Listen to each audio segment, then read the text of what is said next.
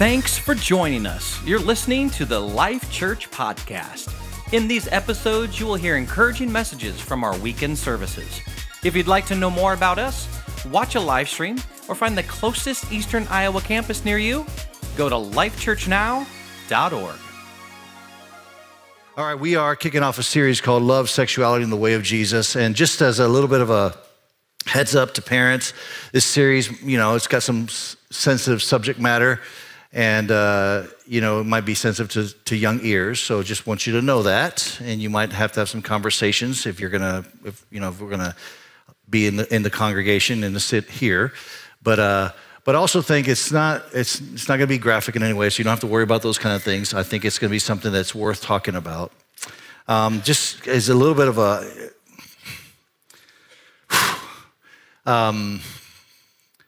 I have battled to get to this place to actually do a series on this subject. And this battle is not just the last couple of weeks. This has been 18 years since we started Life Church. We have been just how the circumstances of how Life Church started and some things that happened in the Spirit of God for me in terms of our community, the community we live in, and the challenges that we find ourselves in every single day has really been something that has alerted me to this. And I've wanted to. It's been a few times along the way where I say, I think I'm going to do this. And then I don't tell anybody. I don't commit to anybody. So then I chicken out and nobody knows. Like they didn't know that I wanted to. They didn't know that I chickened out, that I just didn't do it, And then last year, our staff, we did a SQS series. Pastor Wayne kind of organized a series where we just read through a lot of different books to discuss sexual questioning and where as a church how do we engage in this? How do we talk about this? I personally have read extensively about it. I've listened to preachers and teachers talk about it. I've subscribed to journals and websites to just wrap my mind around this idea. I've had hundreds of conversations and some not just heartbreaking conversations around this particular issue. And it's kind of culminated to this. So what happened was we did this SQS series last year, and then I was excited about it, and I designed this logo this thing right here. I kind of designed it, thought, this is a cool way to talk about this, and I shared it out with everybody, and Josh Meisner, our worship pastor, said, hey, when are we doing that one? So I let the cat out of the bag, and now I was on the hook. That was last year. And so, but then I was able, sabbatical was a good excuse to not talk about it, so I just was gone for sabbatical. But then it's kind of circled back around, and I don't believe it's pressure. I believe it's the Holy Spirit saying this is a time to have these kind of discussions, and it is. I think the truth is that we live in a culture where we are being sexually discipled. Now, I know you hear those words and you're like, wait a minute, that doesn't go together. Sexually and disciple, those two words don't match up. Like spiritual discipleship, yes. Financial discipleship, yes. We get those things, but sexual discipleship, that doesn't seem like it goes together. I think part of this is because we have this tendency to think that we need to separate biology from theology. That somehow or another, those two just don't ever mix. We should never talk about those things together. And as a result, it's kind of got us to the place where we're at right now. Very broken and confused culture around this idea of sex and sexuality. Today, there are more people that are more lonely, more broken, more isolated, more addicted than ever. In the words of Russell Moore, we're a culture of refugees from the sexual revolution. This is who we are. And so, the truth is that we're all sexually broken. And I hope that doesn't offend you. I hope you don't say, wait, not me, Rich. That's not me. I'm not. And just let me qualify that. When I say that, what I mean is either by our own actions, by the actions of others against us, or by the mere fact that we are related to somebody who is. All of us have been affected at some level or another. All of us, I can almost guarantee, all of us in this room have had a conversation about sexual brokenness, heartbreaking conversation. Every single one of us. And so we're going to be talking about that. And the reason we're going to be talking about that is because I know Jesus. And I know Jesus offers good news. That's the Lord that I serve. A Lord who says, I'm not afraid of your sexual brokenness. I'm not concerned. I'm not worried about it. I'm not gonna get the cooties because you're sexually broken. I have hope for you. I have good news for you. That's the Jesus that I know. And this is why we need to talk about this. And so you may not agree with some of the conclusions that we come to in this series. I get that. Just so you know, I don't know what your expectations are. And I may not say it in a way that's good. I might say it in a way that doesn't come out very well, and forgive me for that. But this is what I know. God is for you. Please hear me. I'm saying this on the front end because I don't want you to walk out this door saying, God hates me. This church hates me. No, not at all. God is for you. He loves you, and the world is trying to offer all kinds of solutions for the conflict that you're feeling on the inside. He has a pathway for you. He has hope for you. There's a destiny for you. No matter where you are, no matter how broken you might feel sexually right now, there is a destiny in God's mind for you. He has hope for you. So I just want to be clear a little bit about the direction we're going to go in. This is just kind of today, I'm just introducing it.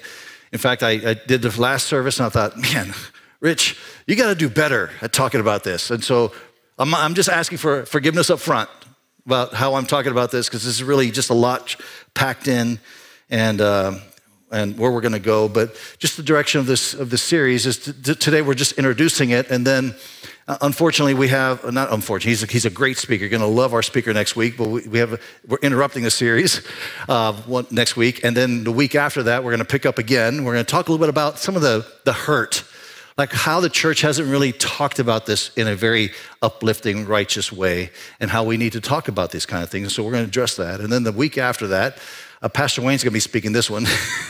Why does God care about who you sleep with? And I've asked, he's looking at me going, no, I'm not. We'll talk about that in a few weeks. And then the last week, we want to just close it out by basically saying that in Christ, there is hope. I know, because of just countless conversations, I know that there are people, maybe even sitting in this room now, you feel hopeless because of this very topic. You feel like there's no chance. In fact, you've decided to just keep it a big secret because you don't want anybody to know. I'm just going to tell you that there is hope. There is freedom to be found in Jesus Christ. And so we're going to talk about that the final week. So the direction we're going. First, our foundational understanding is this, that God created sex, and it's a good gift. God created sex, and it's a good gift, and we as a church, we're going to celebrate that. Now, I realize that we're in church, and people are like, wait, Rich, why are we talking about this in church? We shouldn't talk about this in church. This is kind of like a taboo. Like we have that thing where we're having conversations. Maybe you've done that, and you're just talking about things, and also you get to the sex word, you're like, sex, or because you're trying to spell it for kids not to hear or whatever. I mean, I understand that. I'm not saying that's wrong. You can do that. But what I'm saying is that there's this cultural sense that we shouldn't really talk about these kind of things. But this is our core foundational truth. He's the designer. He's the creator. He knows how it works best. And if you feel like we shouldn't be talking about it, we shouldn't be ashamed to talk about something that God was not ashamed to create. Okay. Secondly, the tone that we're going to talk about this will be gentle and gracious, not angry and anxious. And I know that probably some of you have sat through the angry and anxious tone around this subject of sexuality. That's not how we're going to talk about it. Just so you know, I'm not here preaching to people that are not here. I think in church we have that tendency. We think, oh, great, he's going to finally talk about something that somebody else that's not here needs to hear. No, I'm talking to us. Okay? And the tone is going to be gentle and gracious. That's my commitment. And we're going to talk about some things that are hard. We're going to talk about truth. That's going to be difficult. But it's not going to be with anger and self-righteous judgment. It's going to be truth in love. Truth in love. And our tone's going to reflect that. Now, this is difficult these days to talk about truth in love because we live in a culture now that there's been so much social challenges in our culture that what's happened is if you disagree, it's labeled as hate. And so we think that any kind of conversation one's having, if you're not on this, if you're not going to champion the other side, then you hate the other side. Well, that's a lie. That's not true. Sometimes the most loving thing you can possibly do is to disagree. And so we're going to be talking about some very difficult things. And I just hope that through this series, as we talk about things that some of you might sit here and say, no, I'm not sure if I agree with that, Pastor Rich. Well, this makes me feel difficult. I'm challenged by what you're saying. I just hope that you walk out of here knowing that you are loved by me, by God, and by this church. Amen? Amen. So sexual discipleship, what is that? Well, whether you know it or not, we are constantly being influenced in our culture around this subject, constantly. The environment around us is shaping our beliefs, it's determining our perspectives, it's guiding our decisions on various different areas of our life. And this is true. Like, especially on the topic of sexuality, Western society didn't invent this topic. And Western society was not the only one that's been trying to influence culture around this topic. This has been since the very beginning of time. The world is trying to influence us on how we should think about these things. This is why the Apostle Paul says in Romans 12, he says, do not be conformed to the patterns of this world. Don't be conformed. This idea of conform is the word is a mold. Don't be molded into. Like there's a mold out there. Don't let yourself just pliably fall into the mold and just be shaped by how this world thinks. This is what Paul's telling us. Don't be molded. Don't be influenced that way, especially around this idea of sex and sexuality. Now, Paul's saying this 2,000 years ago. It's not our invention. Yes, we are too being conformed, but this is not new. This has been happening since the beginning of time, trying to be conformed into thinking a certain way. Paul's speaking to the Romans here. And in first century Rome, the sexual ethic was all about excessive promiscuity. It was about using people and abusing people primarily for sexual gratification. And like our culture, it wasn't just accepted, it was celebrated. It was applauded. It was like, wow, that's labeled freedom. That's awesome, right? That's true to that. It was true then, it's true today. Listen, in our culture, we are constantly being sexually discipled, whether it's this in your face kind of, where it's like pornography, just telling you that people are just objects that to be used and abused. It's a selfish act. Like that's in your face. You know that most people shrink back at that, say, "Ooh, that's terrible." But then there's a more subtle version of this, that's happening, the subtle messaging that we're experiencing in entertainment and social media. That consensual sex is just normal and it brings happiness. Like if you just go down that path, you're good. You'll be happy. As long as it's consensual, you'll be happy. Either way, the message is that sex has become a desire that can't be controlled and it must be satisfied. And this idea, this thought pattern has been incredibly destructive in our society. Incredibly destructive. This sexual ethic has now become normalized. Like I said, you can't turn on the news or TV or anything without just in your face. It's just right there. And please hear me when I say this. I'm not saying this like from an offended standpoint, like I'm so offended. So I'm saying from a brokenhearted standpoint, because the messaging that we're getting is we're being told, this will make you happy. And I guess I've lived long enough that I've been down a lot of different paths, and I've realized there's only one path that I'd find true satisfaction and fulfillment in, and it's not in what you're selling. It's in Jesus Christ. So there's a lot of messaging out there. There's a lot of things going on. But the problem is that there's some conflicting messages. Like one message that we're getting is that sex is no big deal. No big deal. right? Just do whatever you want with whomever you want as long as it's consensual. Like the issue is not sex, the issue is consensuality. Do you agree? You agree? Okay, great, go for it. It's fine. But then the second message, which is a conflicting message, is that sex is the biggest deal. So it's no big deal, and it is the biggest deal. It's the biggest deal because your entire identity is found in your sexuality. That's the messaging that we're getting. And so sex is now portrayed as like non-emotional hookup culture is normal. Non-traditional expressions of sex and gender are not just accepted, they're celebrated, they're applauded, they're encouraged. And so Paul says, listen, don't be conformed to that. Don't just go through without thinking and embrace that and adopt it. Don't do that. Instead, he says, be transformed, which is the word metamorpho in Greek, which essentially basically is like metamorphosis, where we get that. It's this complete transformation that happens by the Spirit of God. It's done to us as we yield ourselves to God. We are transformed. Kind of the idea of a caterpillar and a butterfly. Caterpillar turns into a butterfly. You know, the caterpillar doesn't sit in that cocoon working hard. Oh, please, someday I'll be a butterfly. No, it's just natural. It just happens, right? As we people yield to the Holy Spirit, yield to God, we become who God has called us to become, right? And so the idea of metamorphosis, the idea of transformation is let your mind be changed. Like it's happening to you, let it be changed so you can truly be free. Let's not just mindlessly go and accept everything that the world is offering. Instead, let's be transformed by thinking about things differently. So let me just get started. I'm running really long on this, so I'm going to try to get started and try to get done quickly. In Matthew 19, there's this interesting passage. Jesus is questioned about divorce and marriage, and he responds. When he responds, what he does, how he responds, he points back to Genesis chapter 1.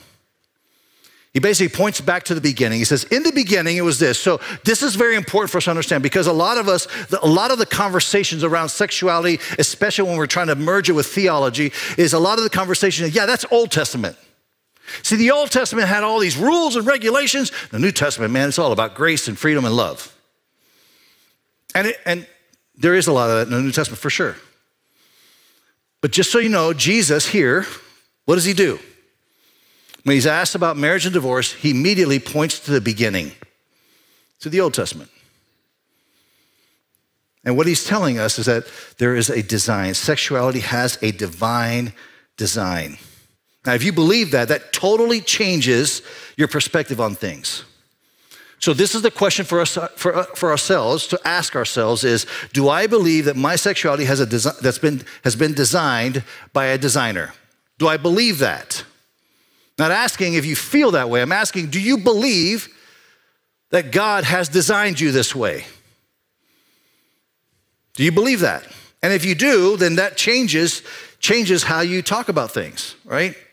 Now, see, what we want to do is instead of talking about belief, we want to talk about behavior, and we don't get very far. But really, this is a belief question. Do you believe that in the beginning, God created? It's a foundational question.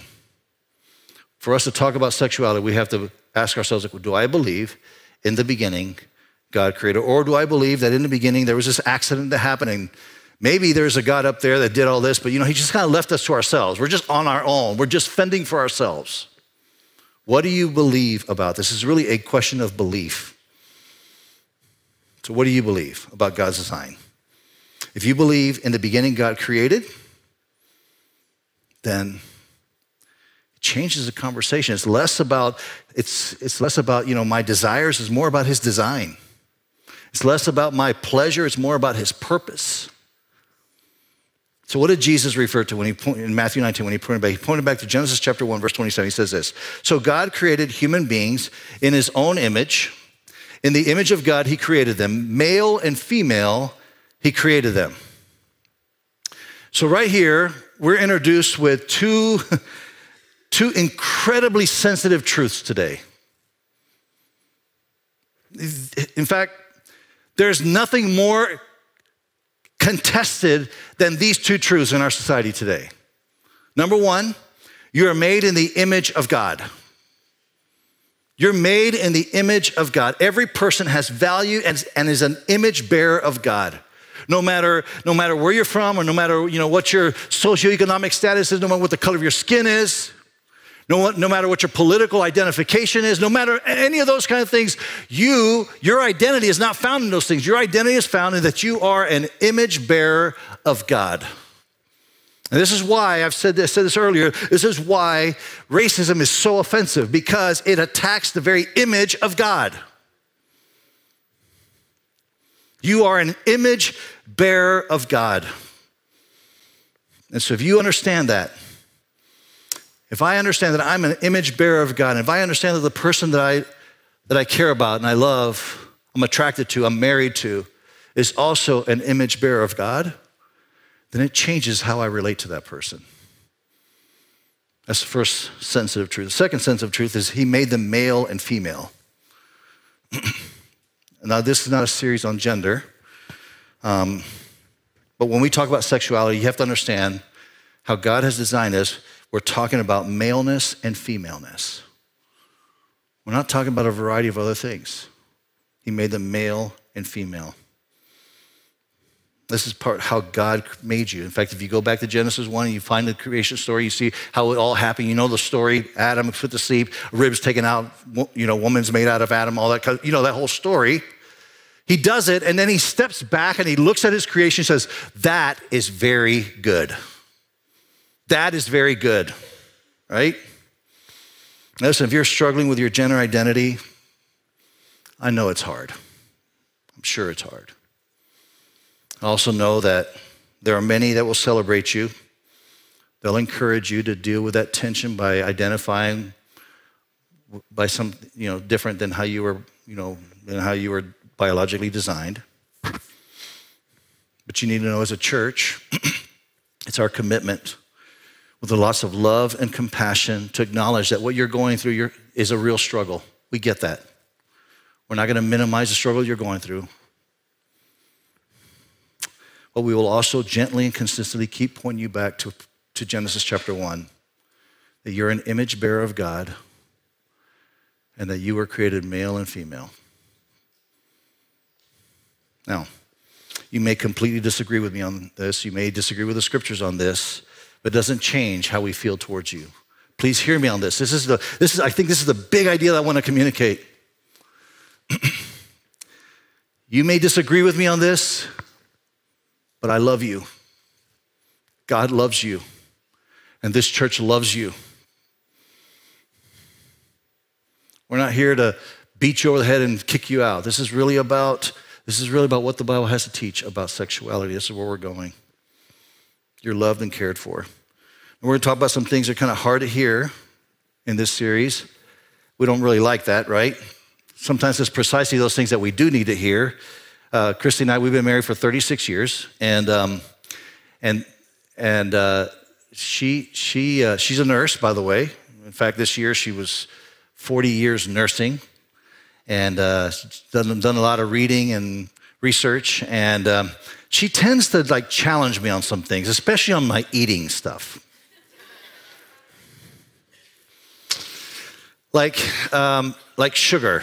She really has done a lot of reading about sugar and sees the detriment of sugar in long-term health, especially as we're getting older, And so she's done a lot of reading. It's not uncommon to see Christy lying in a bed reading a book about the ills of sugar.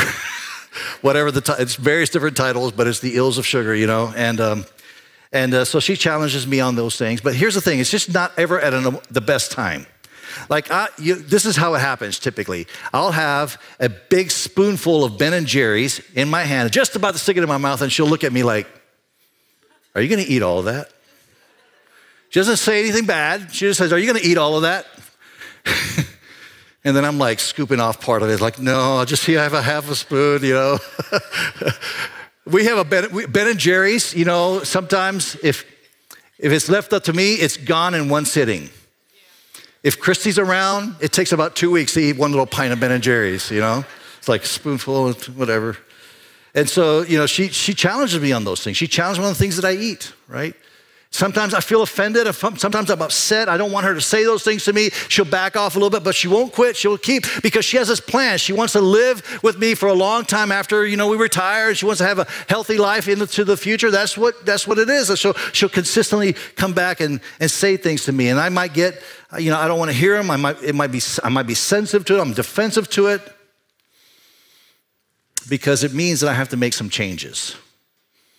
Now, I'm talking about this not to minimize the subject that we're on, but as human nature, we don't really like hearing things that require us to change. We can become very defensive. We can become, a little angry about that and sensitive about that, especially when it's changing something that brings us pleasure.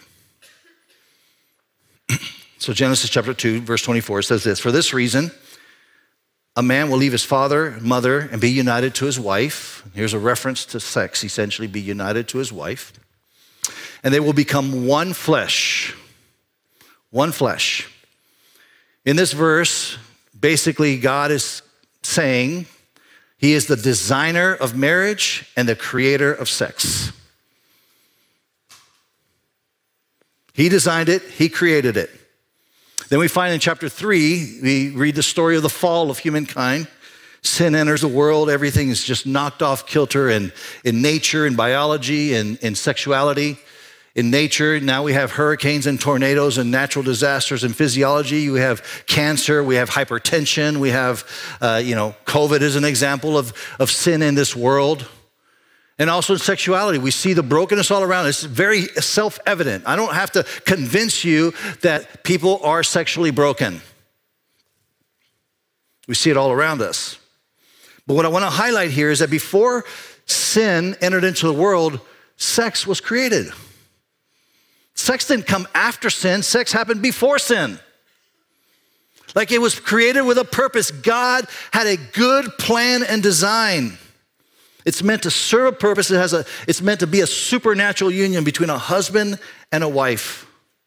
And so this is how often the Bible will talk about sex specifically. It's God's plan. It's God's plan within a context of marriage, husband and wife.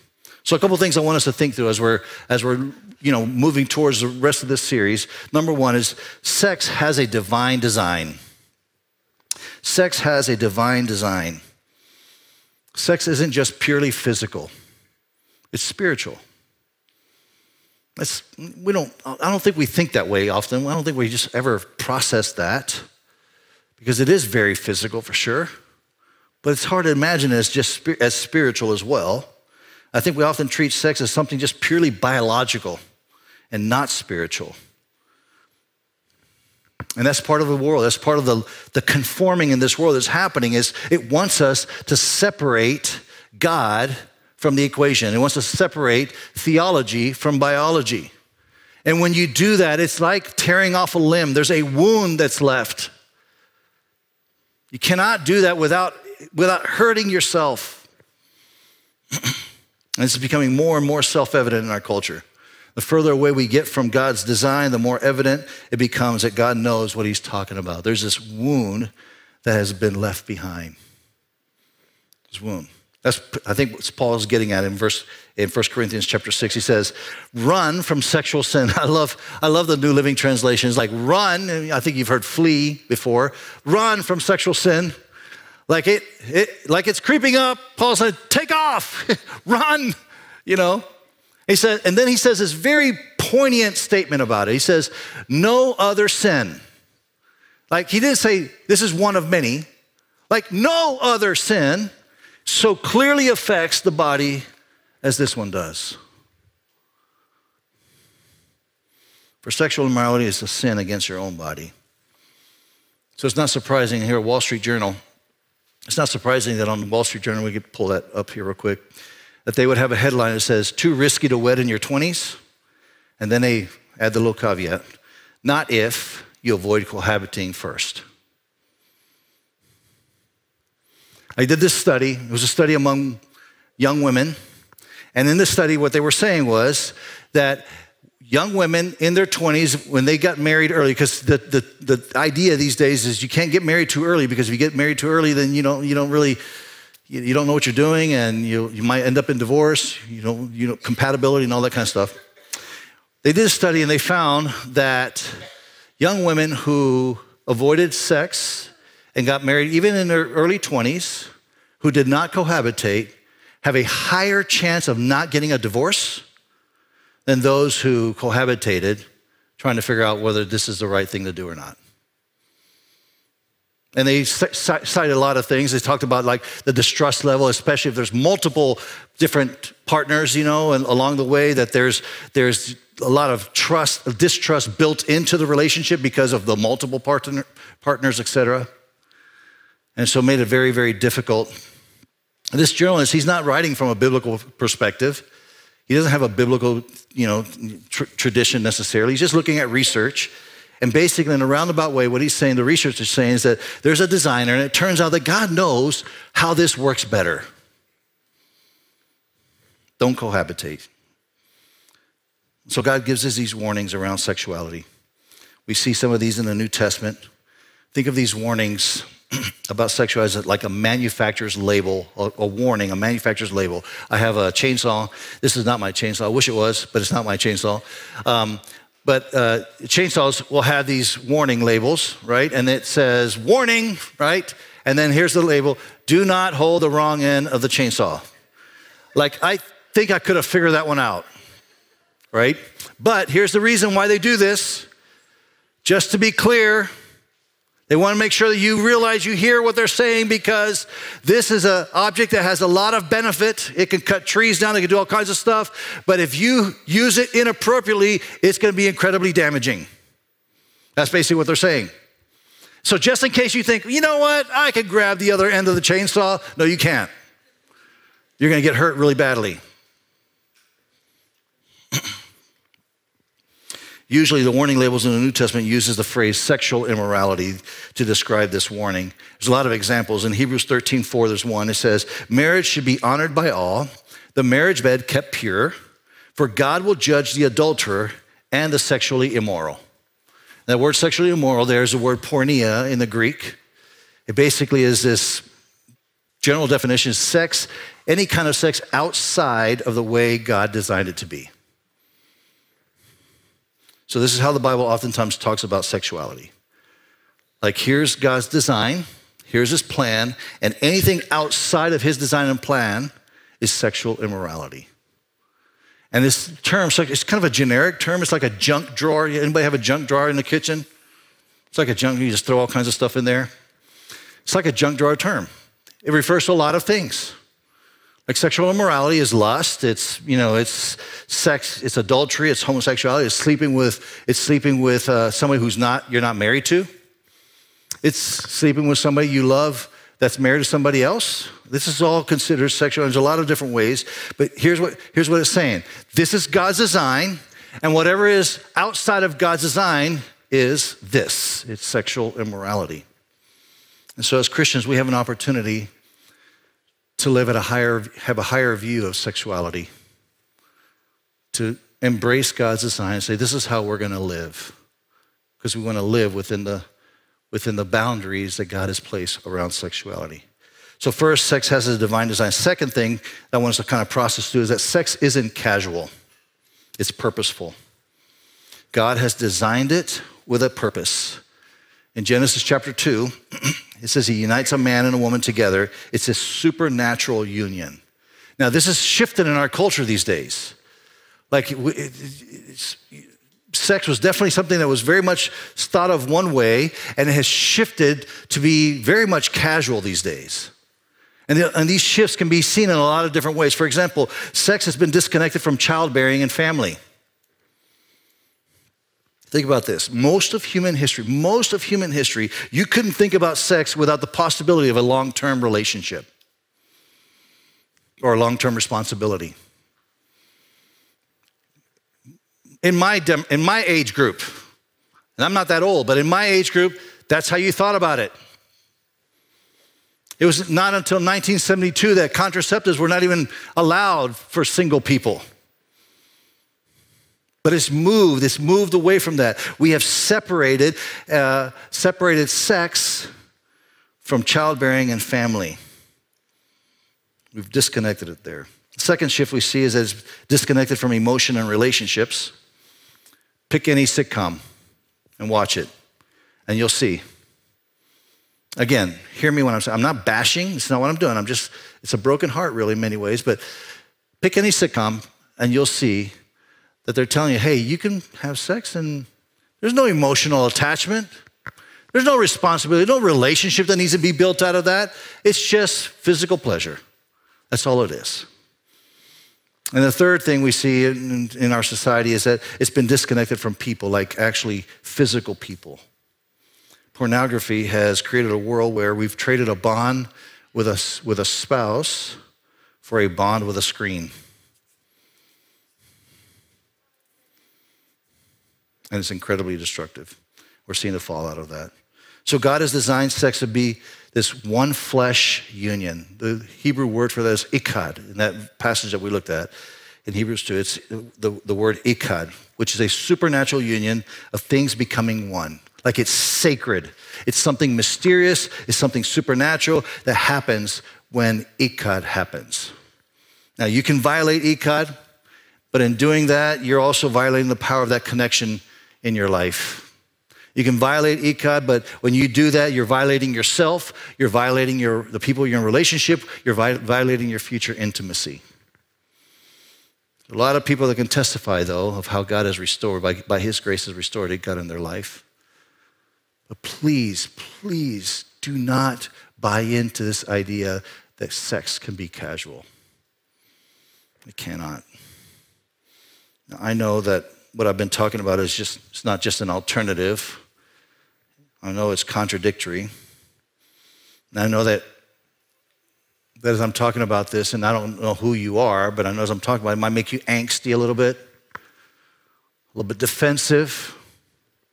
Maybe you're not defensive for yourself, but you're defensive for somebody you care about, somebody you love, somebody who's maybe not here. And you just feel like, well, what about them? I get that. I just want you to know I appreciate the grace that you're extending me to even sit here and listen to all of this. I know that some of these things are really hard to hear. They really are. And so as we're kind of concluding, I just want to say this. I hope that you walk out of here with this sense that, okay, these are hard things to hear, but God is for me. Rich, he's not trying to beat me up. He's for me. This church really wants wholeness in my life, and so I'm gonna believe that. There's a guy by the name of Becket Cook. He wrote a book called Change of Affection. He was a highly successful Hollywood designer, producer, production designer in Hollywood. And he also lived a fully gay lifestyle. And there's a lot of things he says in his book. I'm just going to read a few things that he says in his book, and I think that capture a couple of things that I think are very important for us to hear. He says, I had many boyfriends over the years, attended pride parades and marched in innumerable rallies for gay marriage equality. My identity as a gay man was immutable, or so I thought. Like nobody could question. That's what he's saying. Nobody can question my identity. So he's with a friend. They're on the beach.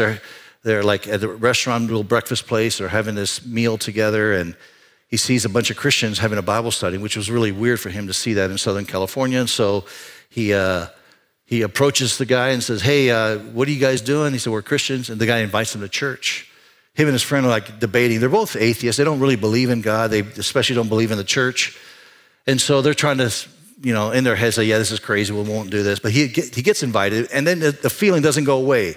It's like he feels like he has to, like he wants to answer the question, like he wants to answer for himself. He's like, I don't want to be the guy that says, no, I don't believe in that stuff, but I'm not going to go to your church, he wants to prove the point, right?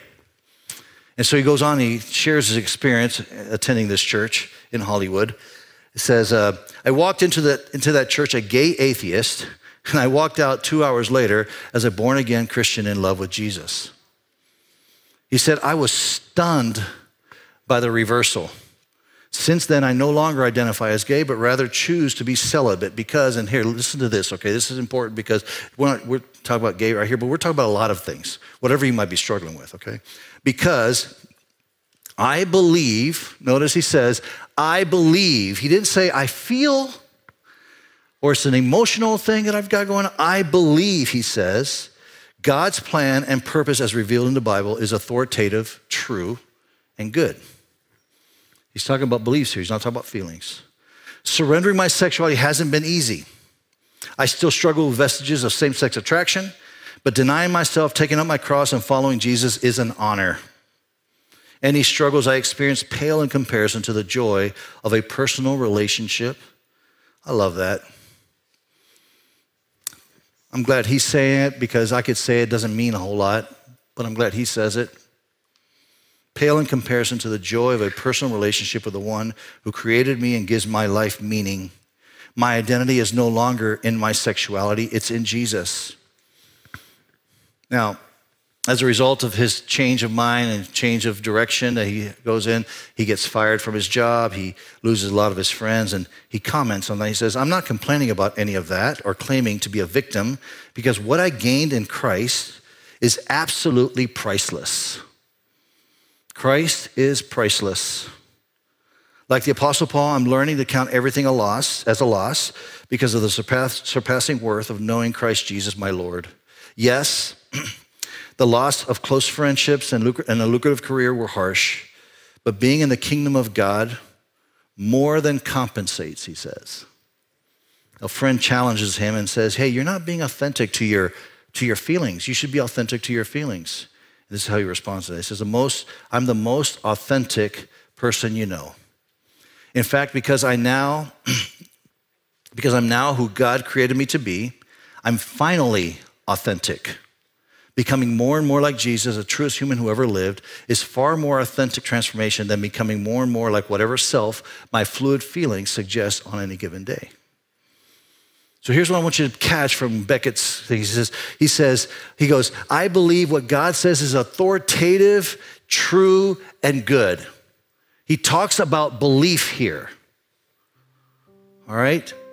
And he says, being a Christian, actually, and the things that I've gone through, it more than compensates to be in the kingdom of God. Taking up my cross and following Jesus is an honor, he says. Like he says, I know that there's been a shift. I know that there's a lot of variation on how people might think about this, but here's what my experience, this is what he said, here's what my experience is. Don't feel sorry for me. I have found a treasure of great price. I have found what truly, fully satisfies a relationship with Jesus Christ. So I guess the question I want to ask you this morning, as we're talking about this whole topic, is what do you believe? Not only what do you believe about sexuality, which that's something to think about, but what do you believe about God? Like, do you believe, this is foundational, do you believe in the beginning God created? Because that informs a lot. That makes you ask the question about your sexuality. In the beginning, God created. Do you believe in heaven? Do you believe that Jesus gave his life to set you free from a lifetime of bondage and sin? What do you believe? You may not agree on all those things, but I can tell you something. I believe that God has designed you with a purpose and a destiny. No matter how sexually broken you might be right now in this room, a gentleman walked up to me in first service, just an older man, older than me, just bawling.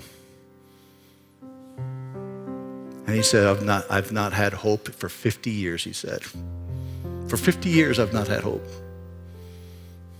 So no matter how sexually broken you are, here's what you need to understand. Well, Beckett Cook's words, Jesus is better. The world is feeding you a lie that this will satisfy, that'll make you happy, this will fulfill, this will be better.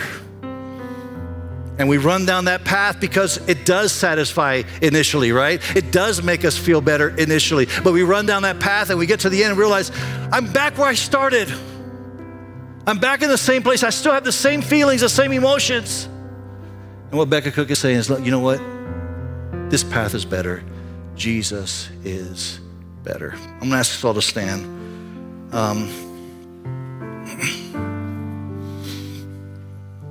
What you're looking for, what you're looking for in life. Let's just take this topic of sexuality off. What you're looking for in life is found in Jesus. That's very centering for me. That's very, very centering for me. Because I have my own challenges that I walk through and I feel like overwhelmed by. And I might be tempted to try to resolve those problems and those tensions in my life in other ways, but I'm just convinced that what I need in this life is a full-blown relationship with Jesus Christ. And there's where I will find, it's not gonna take everything away. It's not gonna make me perfect, not at all. In fact, we're just imperfect humans walking through life, connecting with Jesus Christ. What do you believe? What do you believe about God? Amen? Amen. I want to pray for us. Just a couple things. Like I said, this is just introductory, and so I'm kind of going way long, but we'll talk about some more specific things along the way. But just two things for you to consider is, do you believe that God has designed sex as a good thing for a purpose? Just a question for you to walk away and ponder. Has God designed sex as a good thing with a specific purpose in my life? Identifying that, understanding that, and embracing that is important. And secondly, do you trust that He is for you in this area of your life? And I think this is probably more important, because I think that in this area of sexuality, too many people walk around saying, God hates me. The Bible hates me. The church definitely hates me. That's not true. No, maybe, yes. We'll talk next time about things the church has done. But Jesus doesn't hate you. Not at all. He loves you. He cares about you.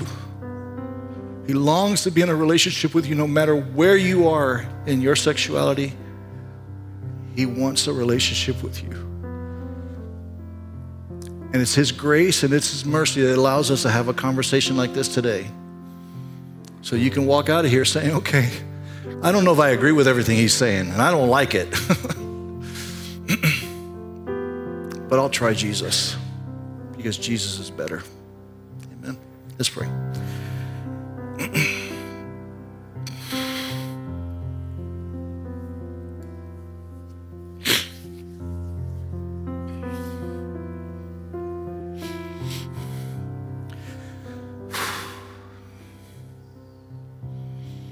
Father, I'm just so aware that there's nothing, probably no subject that is more close to the heart for so many of us in this room like this one.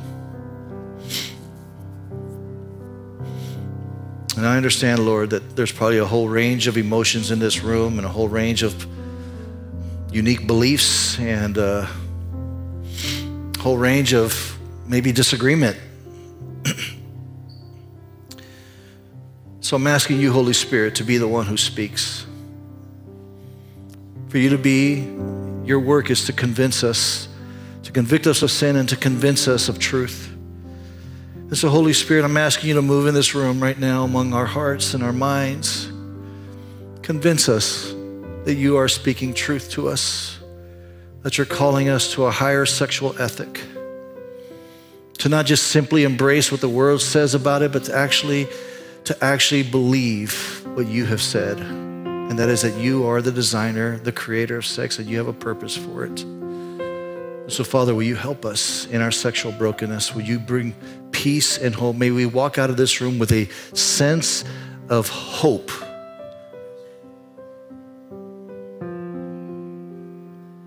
That we can be renewed, we can be restored, we can be made whole. We ask in Jesus' name.